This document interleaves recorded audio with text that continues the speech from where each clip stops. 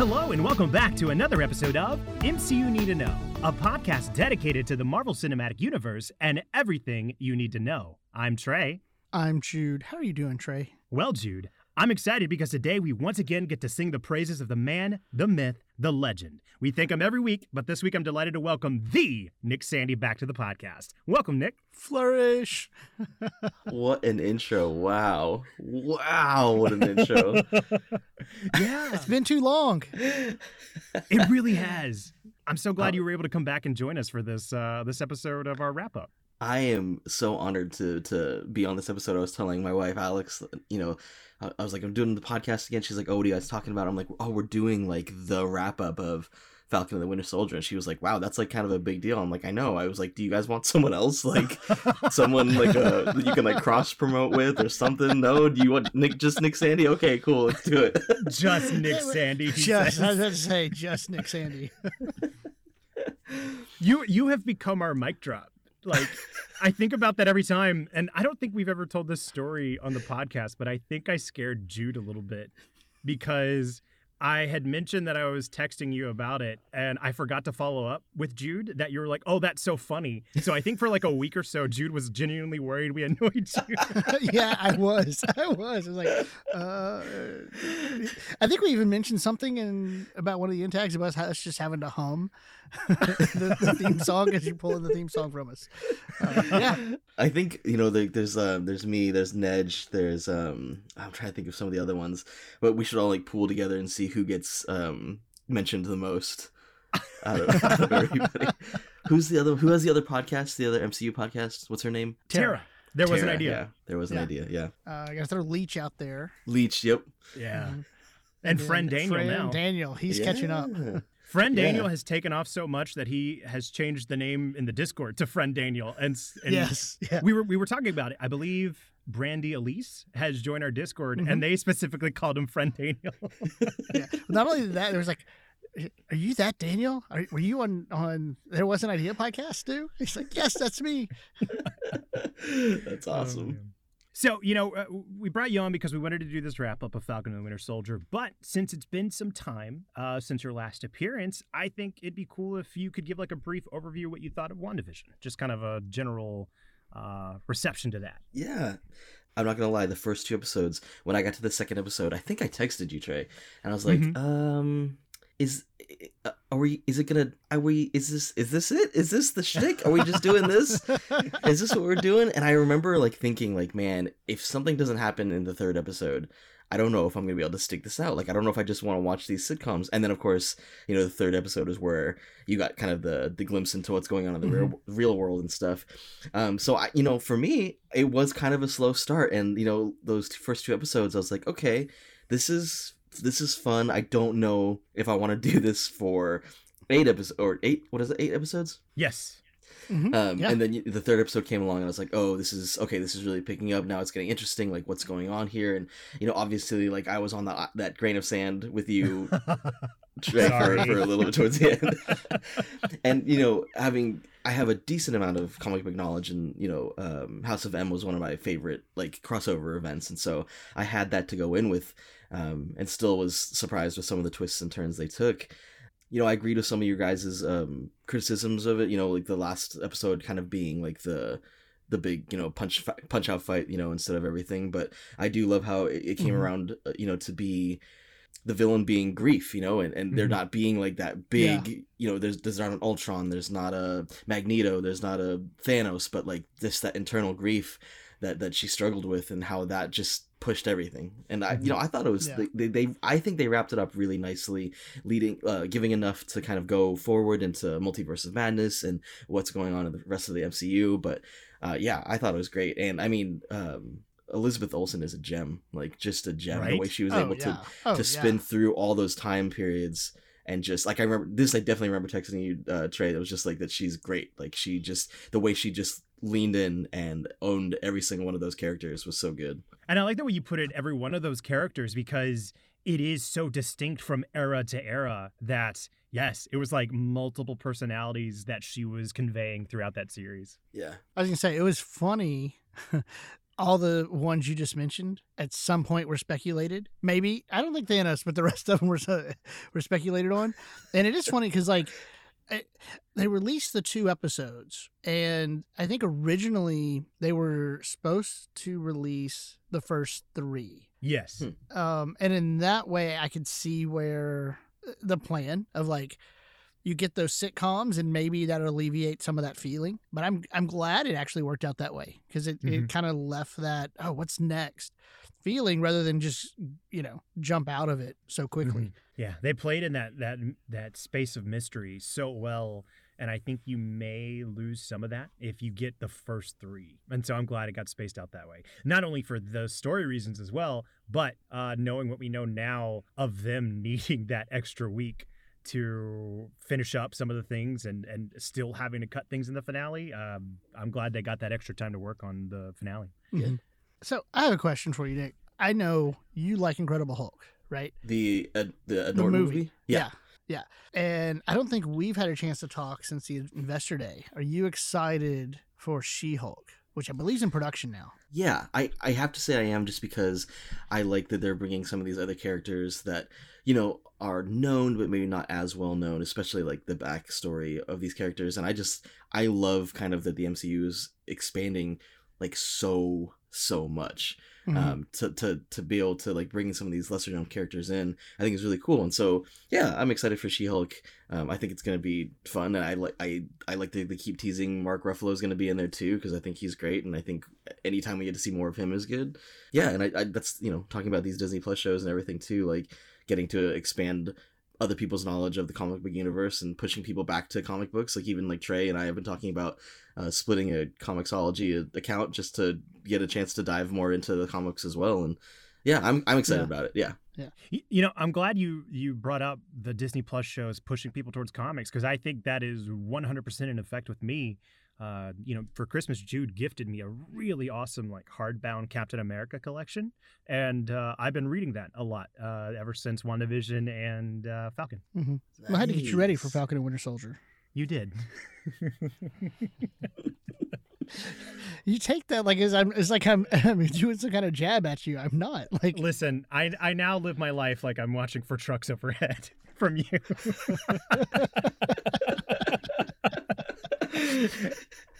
Well, I would just say that, Jude was getting you ready for the experience so it wouldn't hit you like a truck.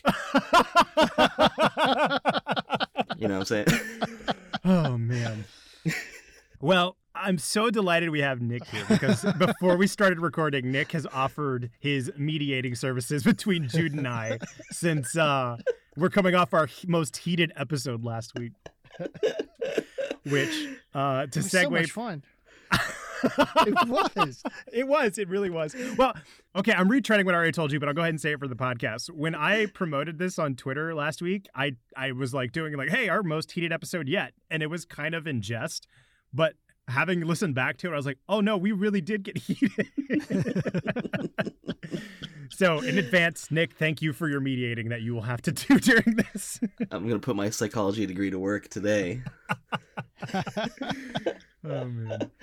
So with that being said, if you've downloaded this episode, you have seen that this is going to be our wrap-up episode of Falcon and the Winter Soldier. So because of the Leech precedent, we are going to go ahead and play our spoiler cue. So after this cue, everything you hear will be fair game for spoilers of everything in the MCU. So we'll see you on the other side. And we're back. I really, really hope, Trey, in the edit, you just decide to like leave that. I'm half tempted. I'm really half tempted to do it. That's so great. See, the thing is I've done that once, but we just edit. No one knows until now that I've said it. But the fact that you did it, I think we got to keep it. We'll see. I was legitimately caught off guard. I was like, wait a minute, how did we get this into the edit? Oh, man. This is going to be good. I've been doing that for like weeks. Just weeks. Every time I listen to it. That's amazing. I'm glad you've got practice. Oh, man. Well, now that we're here in the spoiler zone, As we always do, we want to start with the positives. So, the first topic we're going to be tackling is what did you like most about Falcon and the Winter Soldier, and which of the episodes was your favorite? So, Nick, if we can start with you, what'd you think? Man, I really did like this show. I like comic book movies that involve punching people. Like, that's fun for me, you know. That's kind of one of the things I really like about the MCU movies. And so to, right out the gate with that opening sequence with Sam and the helicopters, like, he was for sure punching people. And that was great. And I really liked that they upped the action for this. Like, it was really great. But the thing that I think I liked the most about the show was the way it was shot. We talked about this a little bit, Trey, like off pod. They did a lot of really interesting things with the way they shot it, how they framed things. Thinking about the first episode with the first scene with Bucky in this therapist's office, they would switch between this really amazing wide shot of Bucky's head with the trees in the background. And the way they framed it, there was all this negative space. So like his head was just in the bottom of the frame and there's all these trees in the background, which I thought was really a neat, just kind of way to frame where he was. He was like kind of lost in this like sea of trees in this forest, and then cutting in between that really wide shot to those really intimate shots with the really shallow depth of field where it's just like the eyes and focus of the therapist and of Bucky. And as a photographer, Trey, this too, like a lot of times photographers will use shallow depth of field to really isolate the subject and to make you focus on what the photographer or cinematographer in this case wants you to see. And they did that throughout like the whole show, and I thought that was really neat because not only is this a show about punching people, which it very much is a show about punching people, but they wanted to remind you subtly and with camera tricks, that this is still a story about these characters, and they still want to isolate these characters in your field of vision to subtly remind you, like, this is studying these characters and we're going to follow these characters and see them develop as people as they're punching people. Yeah. In the Assembled documentary, that was something Anthony Mackie mentioned about the approach of the director, Kari Skogland. This idea of wanting to take, like, yes, it's superheroes, but we want to take out Mackie's word, this machismo, and really say, we're going to look at these characters.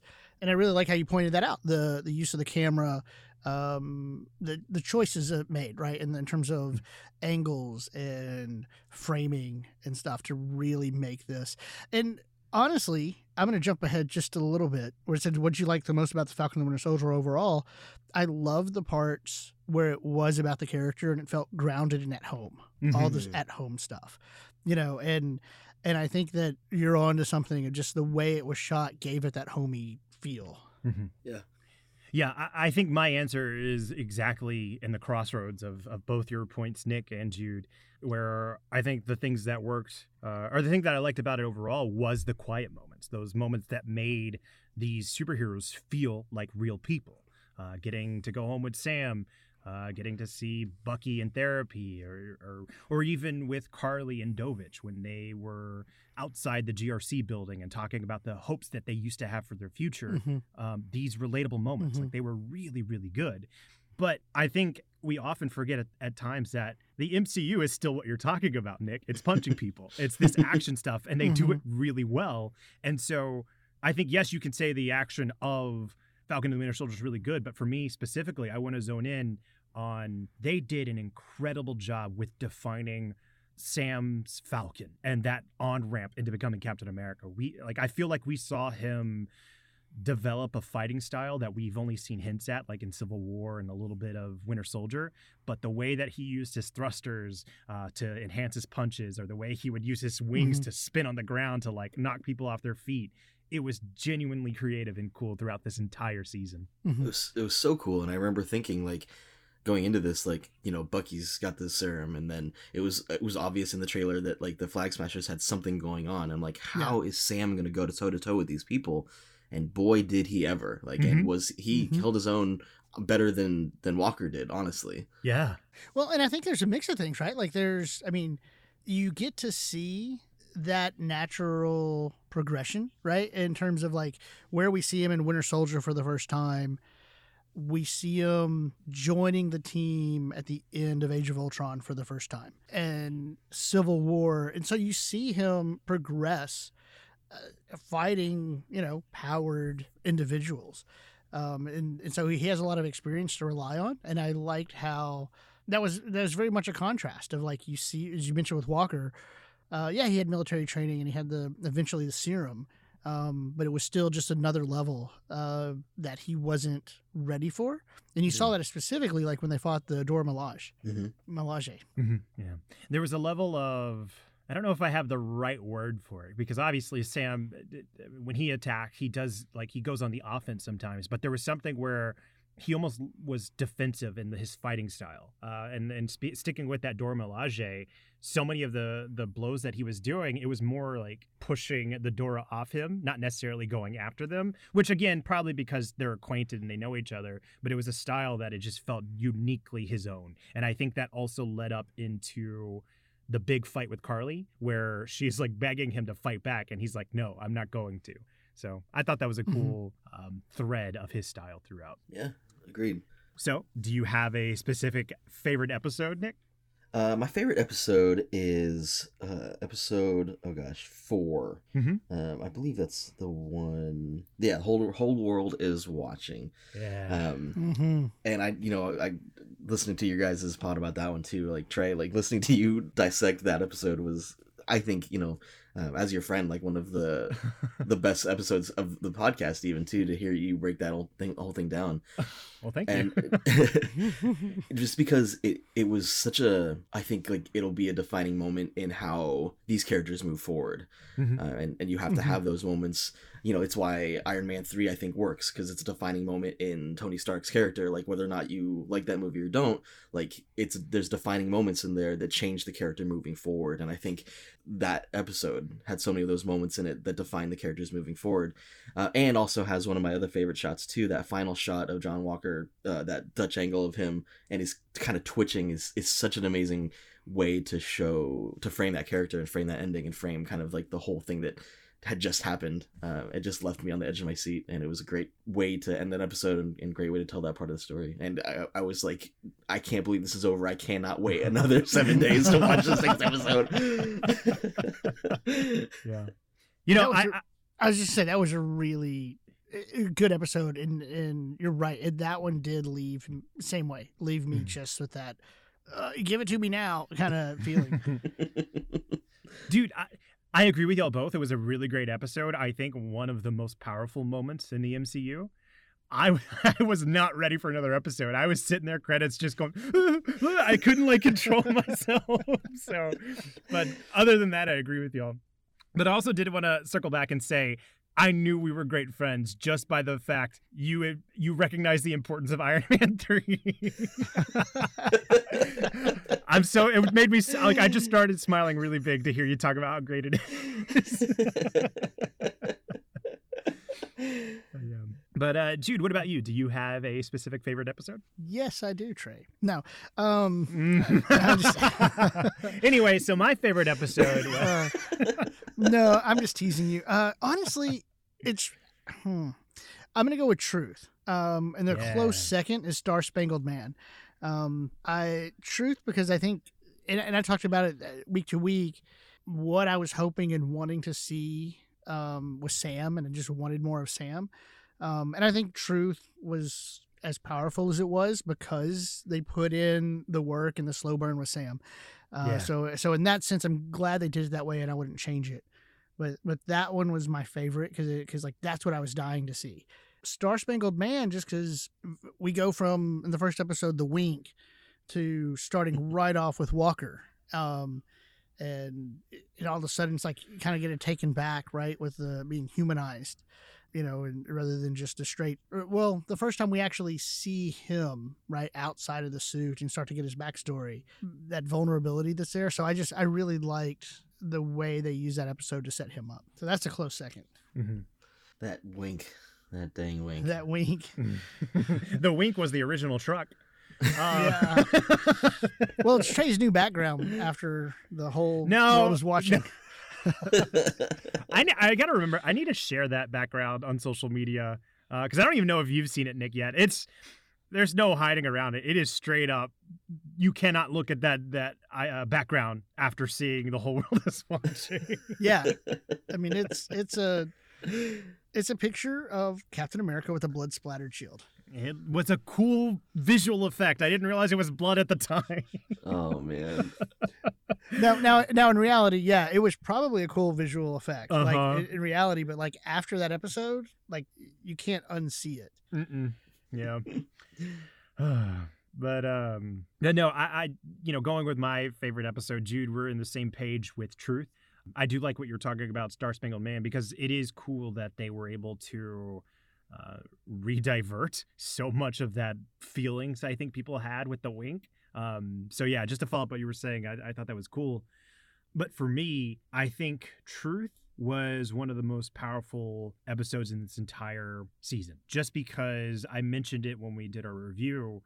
I went from not wanting anything to do with the Shield after seeing John, Bucky, and Sam fight for it, that, it didn't feel worth it to me. And the fact that they took me from there to the end of the episode where I was crying watching Sam's nephews trace the star, like that was beautiful storytelling. And if, again, starting with the positives, I'm so glad we're here. That moment alone was worth watching the season, was episode 5. It's so good. I'm going to talk a lot about, well, this will probably be the last time I talk about it now that I said it, but, the way, just that the whole show was shot, and like, just like you said, those moments, those character moments. And I love I can't remember if you guys talked about this when you guys did the episode, but the way that shot is framed in the montage, that he's making room on his left. And I love that because that's a huge callback, Yeah. And then that moment with the kids tracing the shield, like just those moments that they don't have to show you, but they do. And it elicits a response in you based on your history with these characters and the trauma that you've gone through in this series. Yeah. No, I'm gonna have to go back and see that. I did not catch that about making that room on his left. Yeah. That is really cool. I'm gonna have to. Didn't notice. Yeah, it's when he's running. It's really subtle, but the camera just pans a little bit, and you're like, on your left. I like how that's becoming Sam's mantra. I'm sure as he develops more and we see him more as Captain America, there might be something else that comes through. But we know how Steve had "I can do this all day." With Sam, I mean, if you've been paying attention to social media, they just changed the Captain America handle, or the banners and the avatars to be Sam, and the bio says "on your left," and it feels like such what's the word I'm looking for? It's so succinct to who Sam is, because the way it ends in this finale, in the fight scene where one of the officials like, "Hey, we found one of the remaining Flag Smashers in the Hudson," and he's like, "Can you help?" And he says, "Always." I feel like "on your left" is the embodiment of that. Like Sam is always there to help, which is cool. Yeah. Well, I think that can move us into our next topic, which is what are some lingering threads you hope to see carried on? Jude, if we want to start with you this time. Lingering thread. A couple of things. I think I would like to see more of the Flag Smashers, because Carly mentioned that she felt like her movement could outlast her, right? And so because of that, I'd like to see more of that. I'm really interested to see more of Zemo. I don't think we're done with him. Like he was too much fun actually in this to see that side of him. Because to be honest, I mean, as much as we got in Civil War, we didn't get a lot. And so I'd like to see more of him and that thread through, because they mentioned the raft very specifically, and he wasn't there the first time. So those two things, I'm really, really curious to where they take that. Yeah, and you mentioned how they brought him to the raft. I know I don't have extensive comic book knowledge, but it feels like the raft to Marvel is what Arkham is to Batman. Like, these are where they put the villains, but they inevitably always come out of that prison. So I'm almost positive we will see Zemo again at some point. Also, isn't Thunderbolt Ross in charge of the raft? He is. That's a good point. He is. There you go. Well, it depends on how frustrated Tony made him after watching the light blink. So maybe he hung it up after Civil War. I do wonder who all is on the raft. I wonder if, well, no, because I was going to say, is it Adrian Toomes? But we saw trailers. No. Yeah, it's not Adrian Toomes. He's not there, so. Good. That's a great question. Abomination, maybe? Oh, that's a really good point. So That would be fun to kind of like just trace through the history of the MCU and see if we can pinpoint who else might be in the raft. yeah. Yeah, I wonder.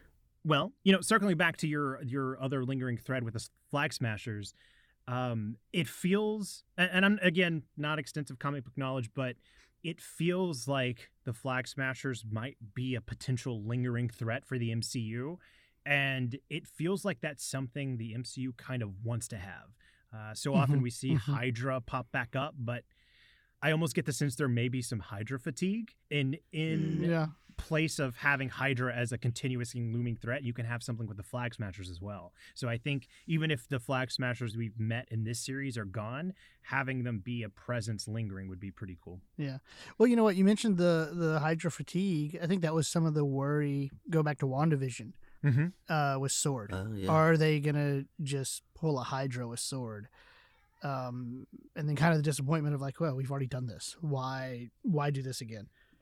Yeah. So hopefully you end up being right with that lingering thread. But what about you? I almost called you Lick. Nice. It's a leech. I was Nick mix. I was combining lingering and Nick. Oh man. Jude, absolutely Zemo. Seeing where he's gonna go. One of the, I think personally, as far as any side character, he had the best character arc. Just getting him back in everything and seeing him on when he's not in his post-traumatic state of mind as he was in Civil War, like to see who he was before and who he's becoming again. I thought it was great. I really, really liked his character arc. And then obviously like what's up with Sharon Carter. That's obviously going to be something. But something that wasn't explicitly mentioned is I really want at least a scene of Bucky going back to Wakanda. Yeah. I want him to go back and make amends, or just to have a couple scenes of them like just ribbing on him or something like that for a little bit. But I do want to see him go back and regain the White Wolf mantle from them. Is this a call for a cameo in Black Panther 2? Is this what we're... Oh, are you throwing down that would be awesome. That prediction gauntlet, Nick? That would be awesome.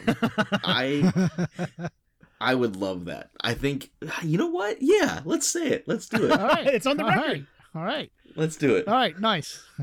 That'd be so good. Heard it here first. Kevin Feige superfan.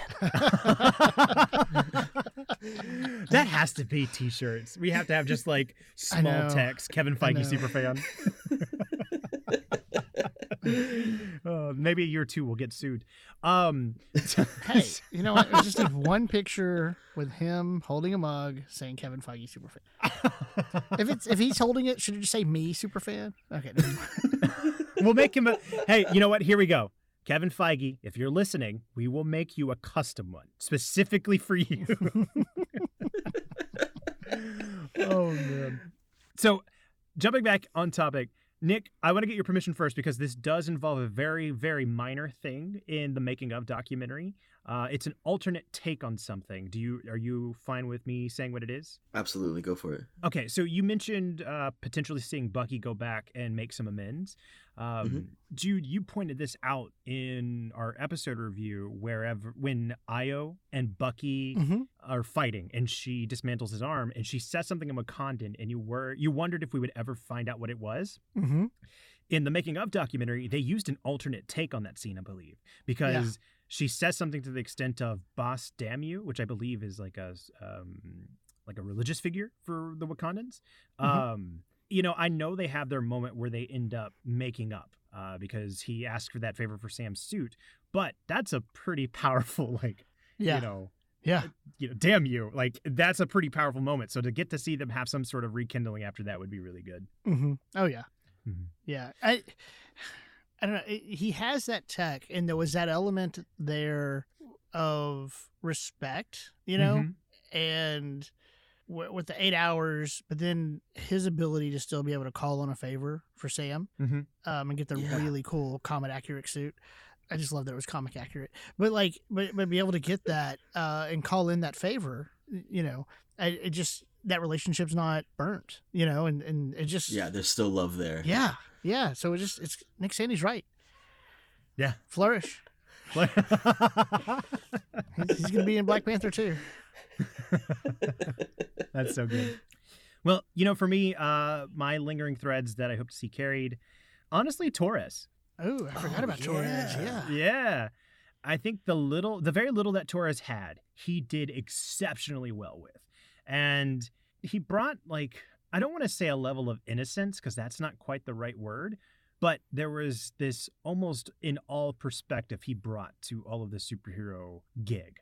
The way that he, one of his very first conversations with Sam when they were at the little coffee shop, he's speaking about these conspiracy theories in a way that's like, hey, I know this is wrong, but it's kind of intriguing. Or whenever Sam and Bucky get grounded, Torres is offering that advice to Sam of like, hey, sometimes there's nothing to do until there's something to do. So there's this, man, I wish I had a better word, but I'm just going to go with it. There's this almost innocence to him that I think would be cool to see explored through the MCU, because it's almost like an on-ramp to see a character get explored and grow over time. Well, he had his Rhodey, Iron Man 1, next time, baby. Moment. Don't curse him like that. Well, he did, right? He left the wings is how you keep him, right? And in the comic, he's takes the mantle of Falcon. Yeah. Well, I was just gonna ask how much you guys are okay with bringing any kind of comic book knowledge in, because I was gonna say I thought for sure he was gonna die in the series. I thought for sure they were gonna kill him off. He's the expendable one, quote unquote. Right. Even knowing that in the comics he does take up the mantle for a little bit, but I was like, he's done, man. They're gonna kill him so fast. Yeah. Dude, yeah. That was one of the first things I talked about with Torres in our first episode. The fact that Sam says, "Hey, I'll get you next time on the coffee," was like signing his death note. I was almost almost positive he was gonna die too. Well, and that's a classic move, right? We're gonna give somebody reason. Again, just the elements of where this show is really well thought out. It's the whole Coulson, right? They need something to avenge, but it's spun on its head because you have Lamar and you see what happens with Walker. Whereas if you would have done that with Torres, you put Sam in that position, and so I'm glad I'm with you. I was expecting it, but I'm glad they didn't. Mm-hmm. Yeah. Definitely a lot of potential for Torres here in the future. Well, I think that wraps up our lingering threats, which is going to bring us to our next important topic. Wait, no. I have one question for Nick here. Go for it. In the lingering thread, Steve Rogers, alive or dead? Oh, yeah, good one. Or is he on the moon? Well, that's not an or. He'd be alive if he's on the moon, but okay, that was dumb on my part.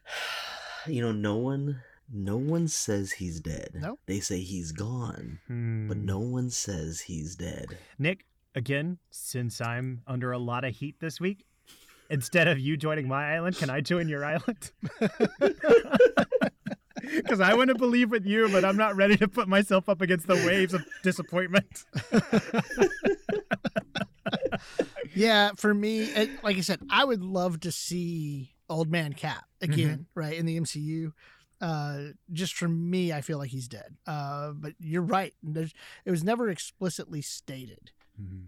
It's almost written in we can go either way. If they want Steve Rogers dead, they've done enough service to oh yeah, he's dead. Or if they want to bring him back, oh no, we never said he was dead. So they're playing both lanes. Also, if we're doing Secret Wars and Secret Invasion, there's so much twists and turns that could be done. Yeah. That I feel just like you said, Trey, that door has to kind of be left ajar a little bit. Mm-hmm. Yeah. Oh yeah. Most definitely. Good call, Jude. I'm glad you brought that up. I can't remember if we put this call to action out in any of our previous episode, but if any of you listening want to chime in at MC Need to Know on Twitter, it'd be really cool to see where people lie on this "is Steve Rogers dead" notion. Oh yeah, thrilled to know where people are at. Mm-hmm. Well, now with our lingering threads wrapped up, we can move on to our next topic, which is what are the biggest disappointments of Falcon and the Winter Soldier? Trey, I think it's your turn to go first. Yeah, it really is. Turn to go first. And I hate it. We couldn't have planned this better. I didn't mean to.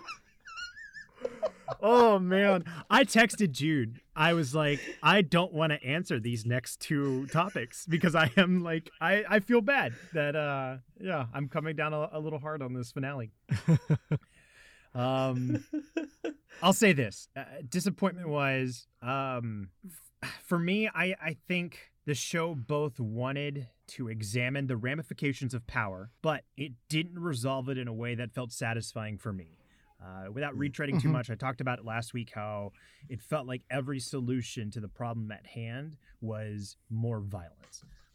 Specifically, just brief overview, Sharon killing Carly, Zemo using explosions to kill the remaining Flag Smashers. It felt like the show was telling us one. It was like an optimistic view in one hand, and then an unfortunate reality in the other. And so it was contradicting itself. Yes, thank you. Yeah. And so, after episode 4, we mentioned that the show, and specifically episode 4 is the one that ends with Walker murdering that person with the shield. I said that this show took everything we know about superheroes, and Zemo included, and shook up the box of what we think we know.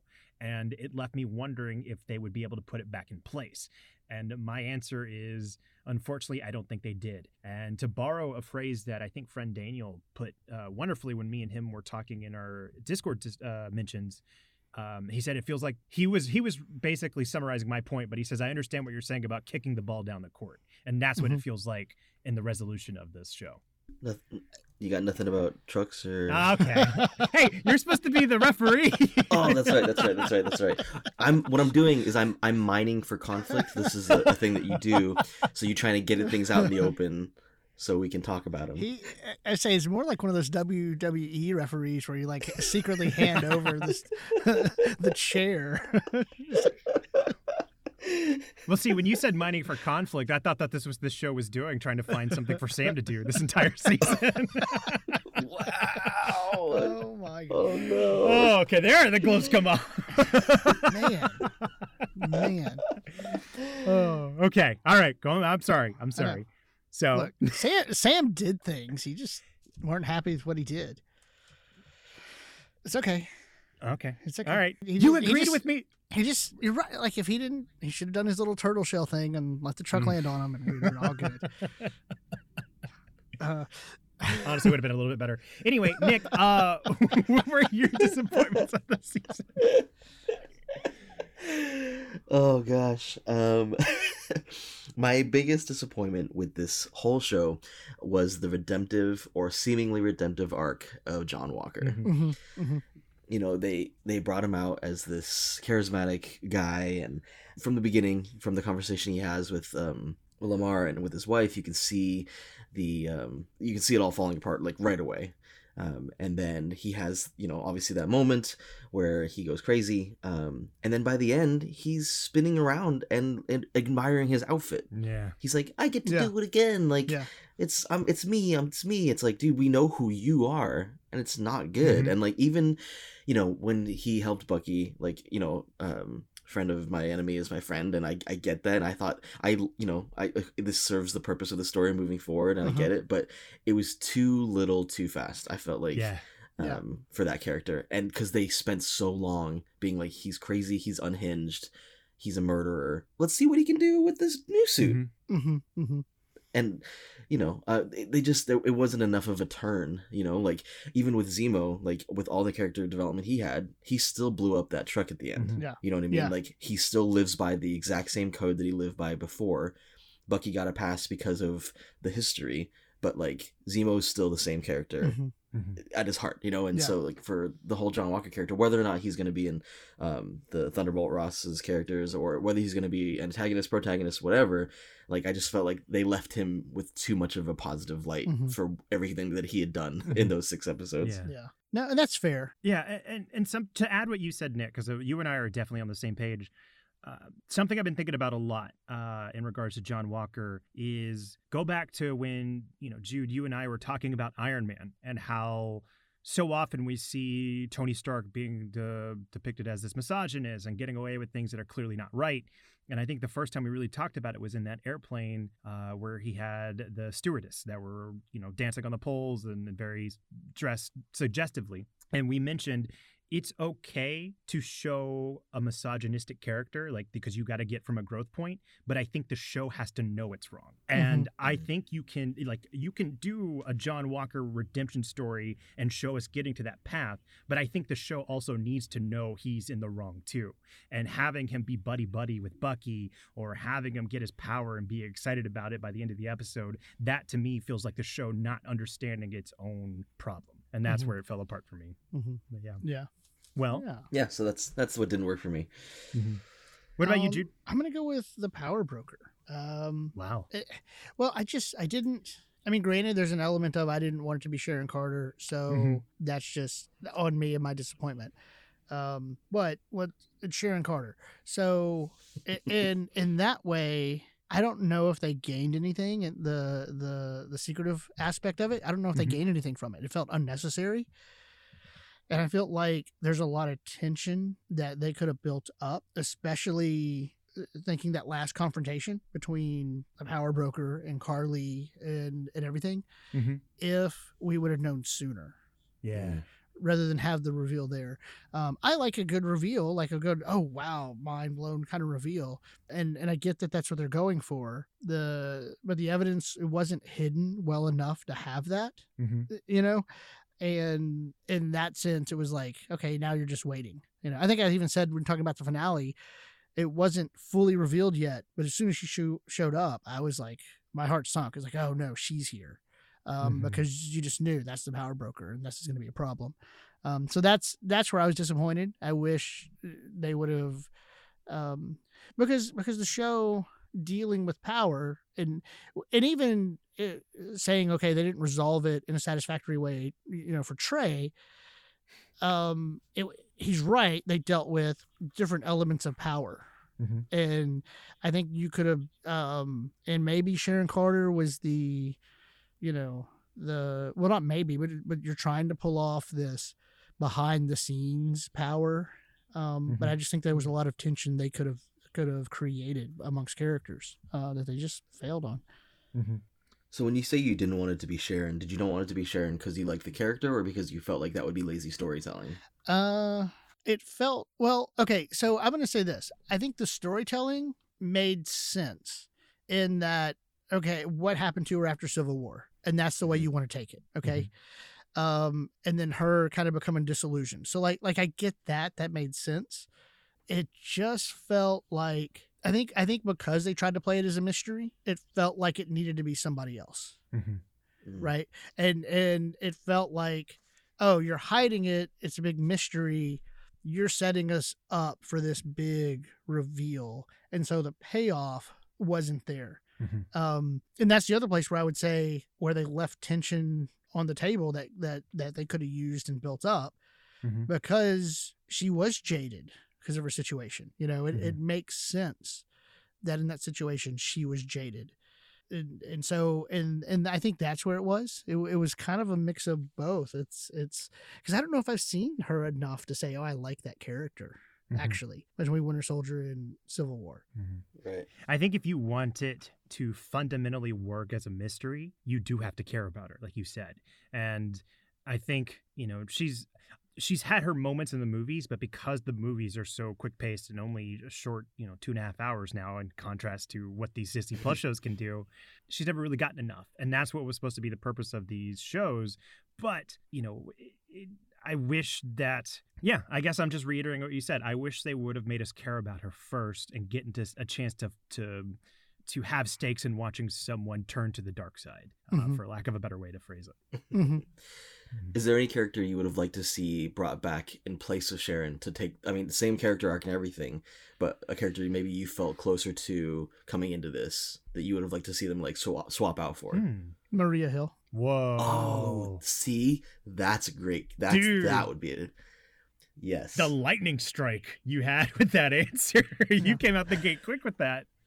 Well, I mean, I'm trying to think of someone who we've seen enough of and you care about, and we don't fully know what happened to her after Age of Ultron because she doesn't show up again till Far From Home. But then there's the reveal that it's a Skrull. Right. So there is that gap, so to speak. So that's why she came to mind. Yeah. And you could have. Well, I mean, I guess they had to use Madripoor and set up Madripoor, but you could have used Maria Hill, not even gone to Madripoor, right? Because now she's the power broker, but attached to the U.S. government in some way.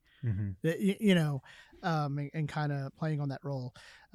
So that fundamentally changes the story. You lose the Wolverine Easter egg, you know, in Madripoor, and so I realize there's future story elements where you have to set that up, but that's why she comes to mind first. Yeah, that's the best answer for me. For me, Happy Hogan. No, I'm kidding. No, I'm kidding. Come on. Yeah, you're like Aunt May. I can't help but think of when Happy threw the shield and was like, how does Cap do it? And then to see him like roaming around as this intimidating power broker would be amazing. You know, but no, and the other one I was honestly expecting was Justin Hammer. That was the other one I was honestly expecting. That would have been a nice callback. That would be really cool. I don't know if it would limit him to just Madripoor, but I don't know. I guess I just want any excuse to have Justin Hammer back. Wow, it's almost like there was actually something good in Iron Man 2, despite the fact that you guys tore that movie apart. Oh, man. We were expecting a mediator. You've slipped in to take us down for our Iron Man 2. I gotta say, thinking back on it, that might be one of the first times that I can remember of actually getting, I mean, obviously we're friends and I appreciate the feedback, but a little bit of pushback because like right after we put that episode out, you text me, were like, you guys tore Iron Man 2 to shreds. Oh, man. Apparently, Justin Hammer was the one redemptive part about that movie. That dance goes a long way. The dance goes a long way, but the I don't know which mark it is now. It's the suitcase suit. That helps. Yeah, that does help a lot. Yeah. And I'm blanking on the name. We might have to cut this. Why can't I think Flash of Thompson? Whoa. That was a power broker. Okay, sorry.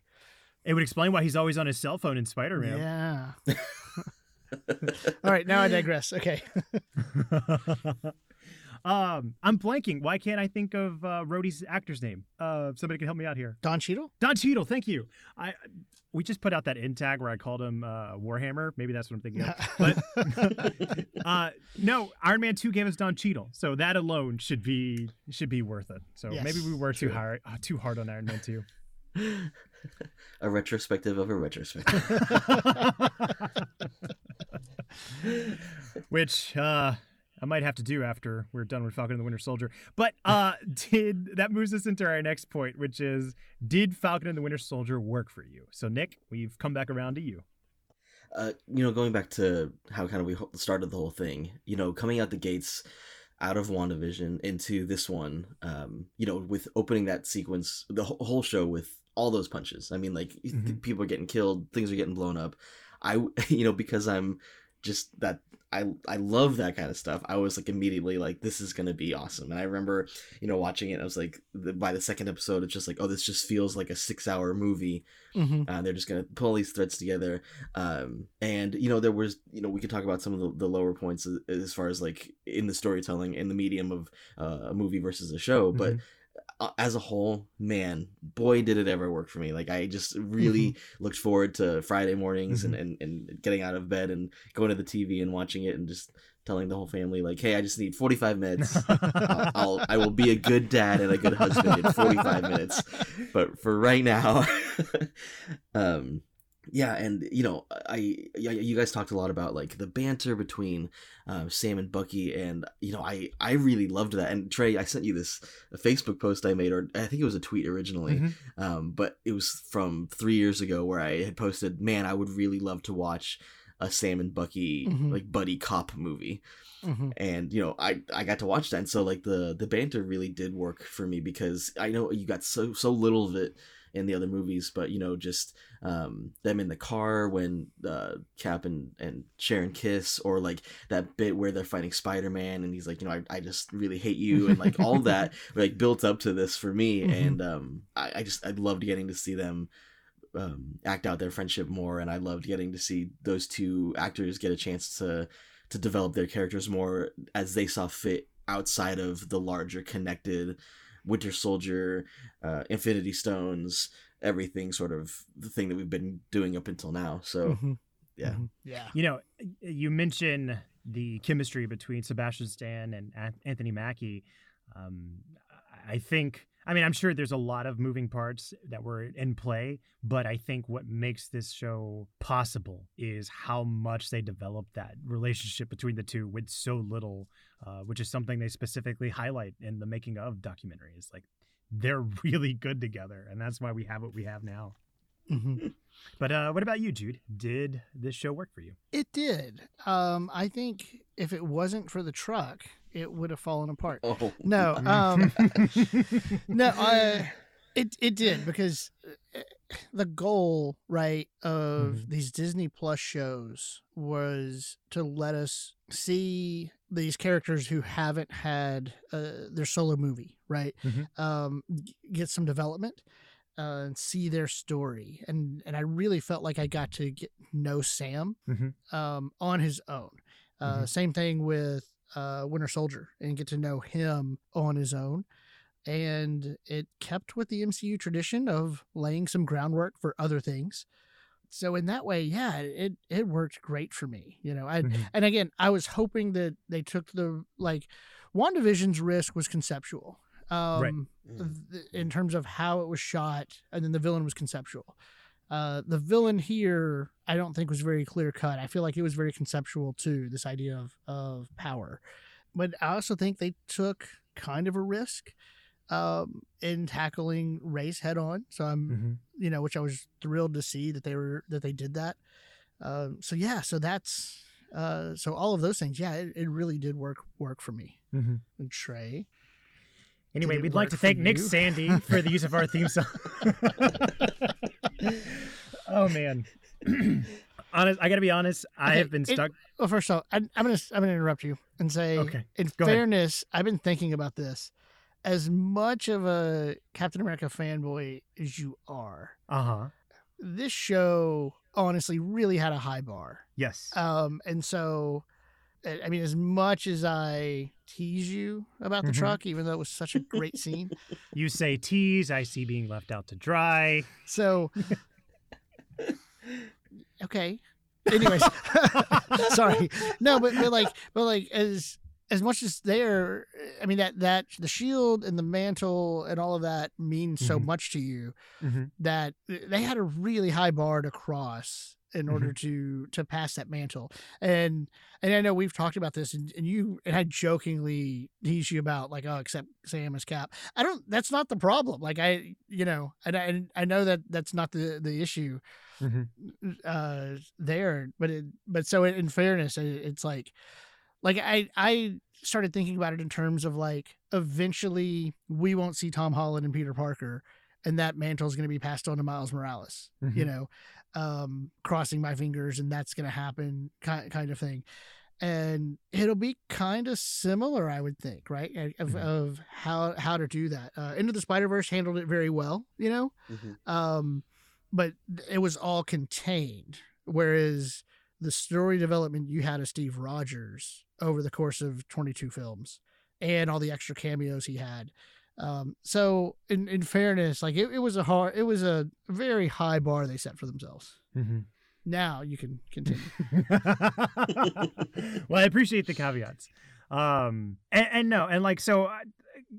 glad you said that, because I would be really bummed out if my disappointment with the season gets misconstrued as like, I don't like Sam as Captain America, because that couldn't be further from the truth. I genuinely love the way they've handled the sentimentality of what Captain America is. I genuinely love the way they showed, I think you put it best at the beginning of the season, like how not taking the shield was Sam taking a knee, and what all that racial tension and history meant for a black man to take the mantle of Captain America. I thought they did exceptionally well with that. So to straight out say, no, this show doesn't work, to me feels like a disservice, because I did cry a lot during Sam's speech. I did cry seeing the way Isaiah and Sam connected in that episode 5, and the way the shield was tarnished with John Walker. Like those were incredible moments. Like, I think the story of this season for me is that the highs of this show were incredibly high, but unfortunately for me, it hit some pretty low lows, which makes me wanting to go back for multiple rewatches just not as enticing. So I once again, I find myself at that conflicted point that I found myself at WandaVision. I think WandaVision was a lot more consistent. I will say no, only because the show bit off more than it can chew, which I think has just been a continuous theme that I've been beating this entire season. I don't think the show did anything. Well, let me rephrase this. I don't think it had wrong intentions. I just think it didn't quite stick the landing for me. Right. Unfortunately. So, oh man, I'm a party pooper in this one. It's okay. You can't look. It's okay. Not everybody's gonna like everything. You know, and that's how it goes. I'm waiting for it. Waiting for what? The punchline. Where's it? Where's the dad? What punchline? I'm saying not everybody's gonna like everything. That's just how it goes. I don't. What are you doing? Oh man. But no, seriously, thank you. I do appreciate the little caveat you had at the beginning of that. Yeah. Well, man, that feels like it wraps up. Nick, is there any stray thoughts you might have or things we didn't get to cover? This could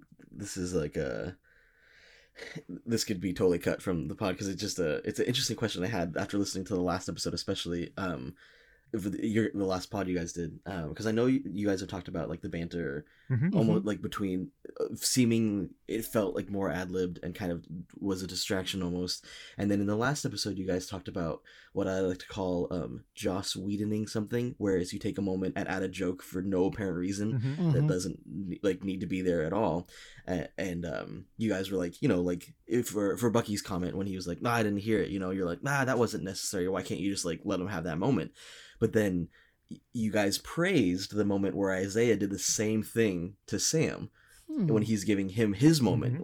He's talking about like, you know, Malcolm, you know, whatever, you know, and then he gives him that really nice compliment. He's like, almost bought it. And you guys were like, oh, I loved that little jab that he put in. But it's the same jab that Bucky threw at Sam 5 minutes earlier. I'm going to think about that.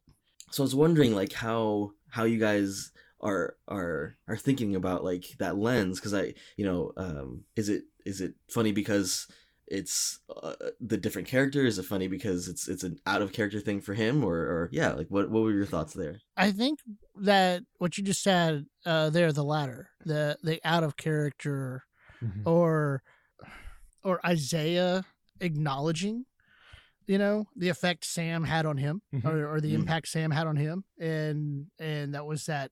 So you see this development in Isaiah and that little subtle jab.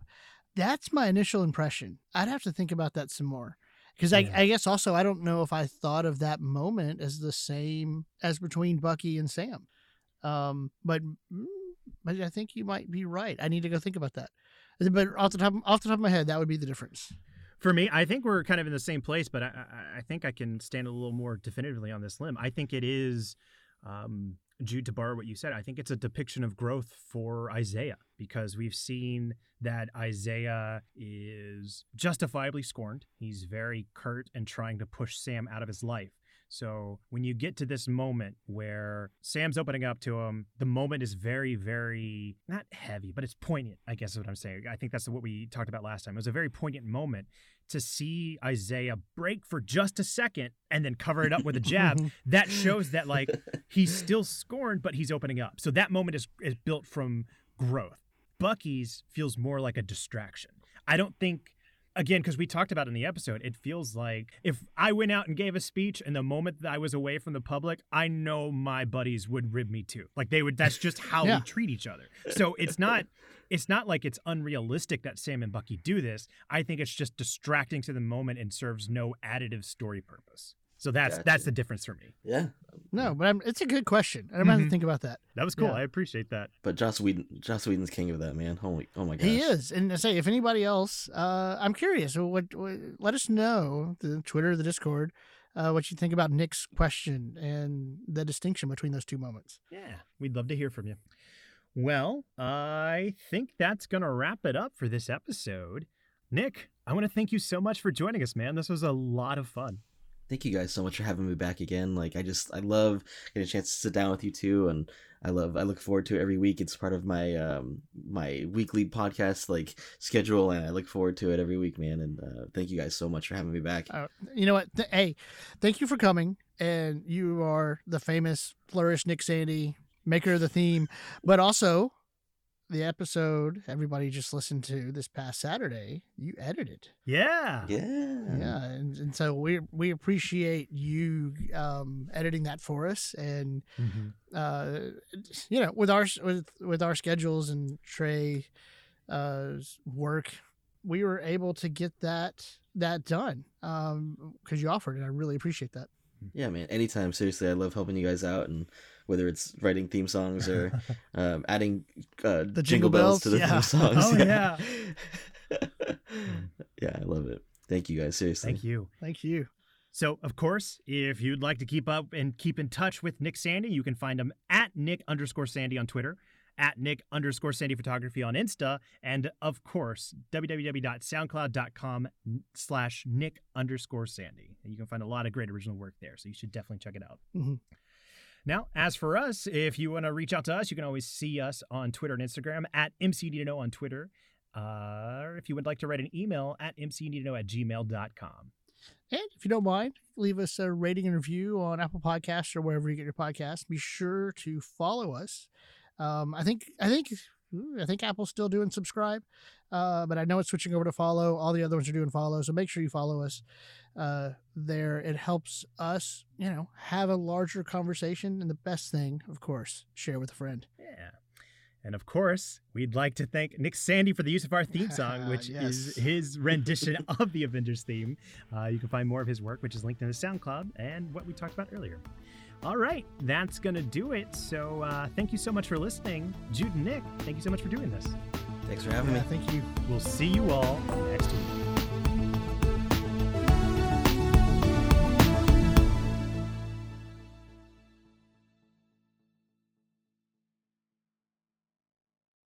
We'll see you all next week. Don't get me wrong, I get nervous every time we do an episode. I've never felt more nervous than when I went to thank you for the theme song, because I have been on such a stretch of messing it up every week. I was like, I cannot mess it up in front of Nick. Dude, we put the one in tag that I don't think got used, where it was like he started to say thank you Nick Sandy, and he stopped. He said nope, and I'm like, not thinking Nick Sandy today. Screw that guy. Not today. Not today, Nick Sandy. Oh man, that's wow. I didn't even because I try and run through and just mentally prepare myself for an episode, and I didn't even think about that until we just got to this moment. Oh.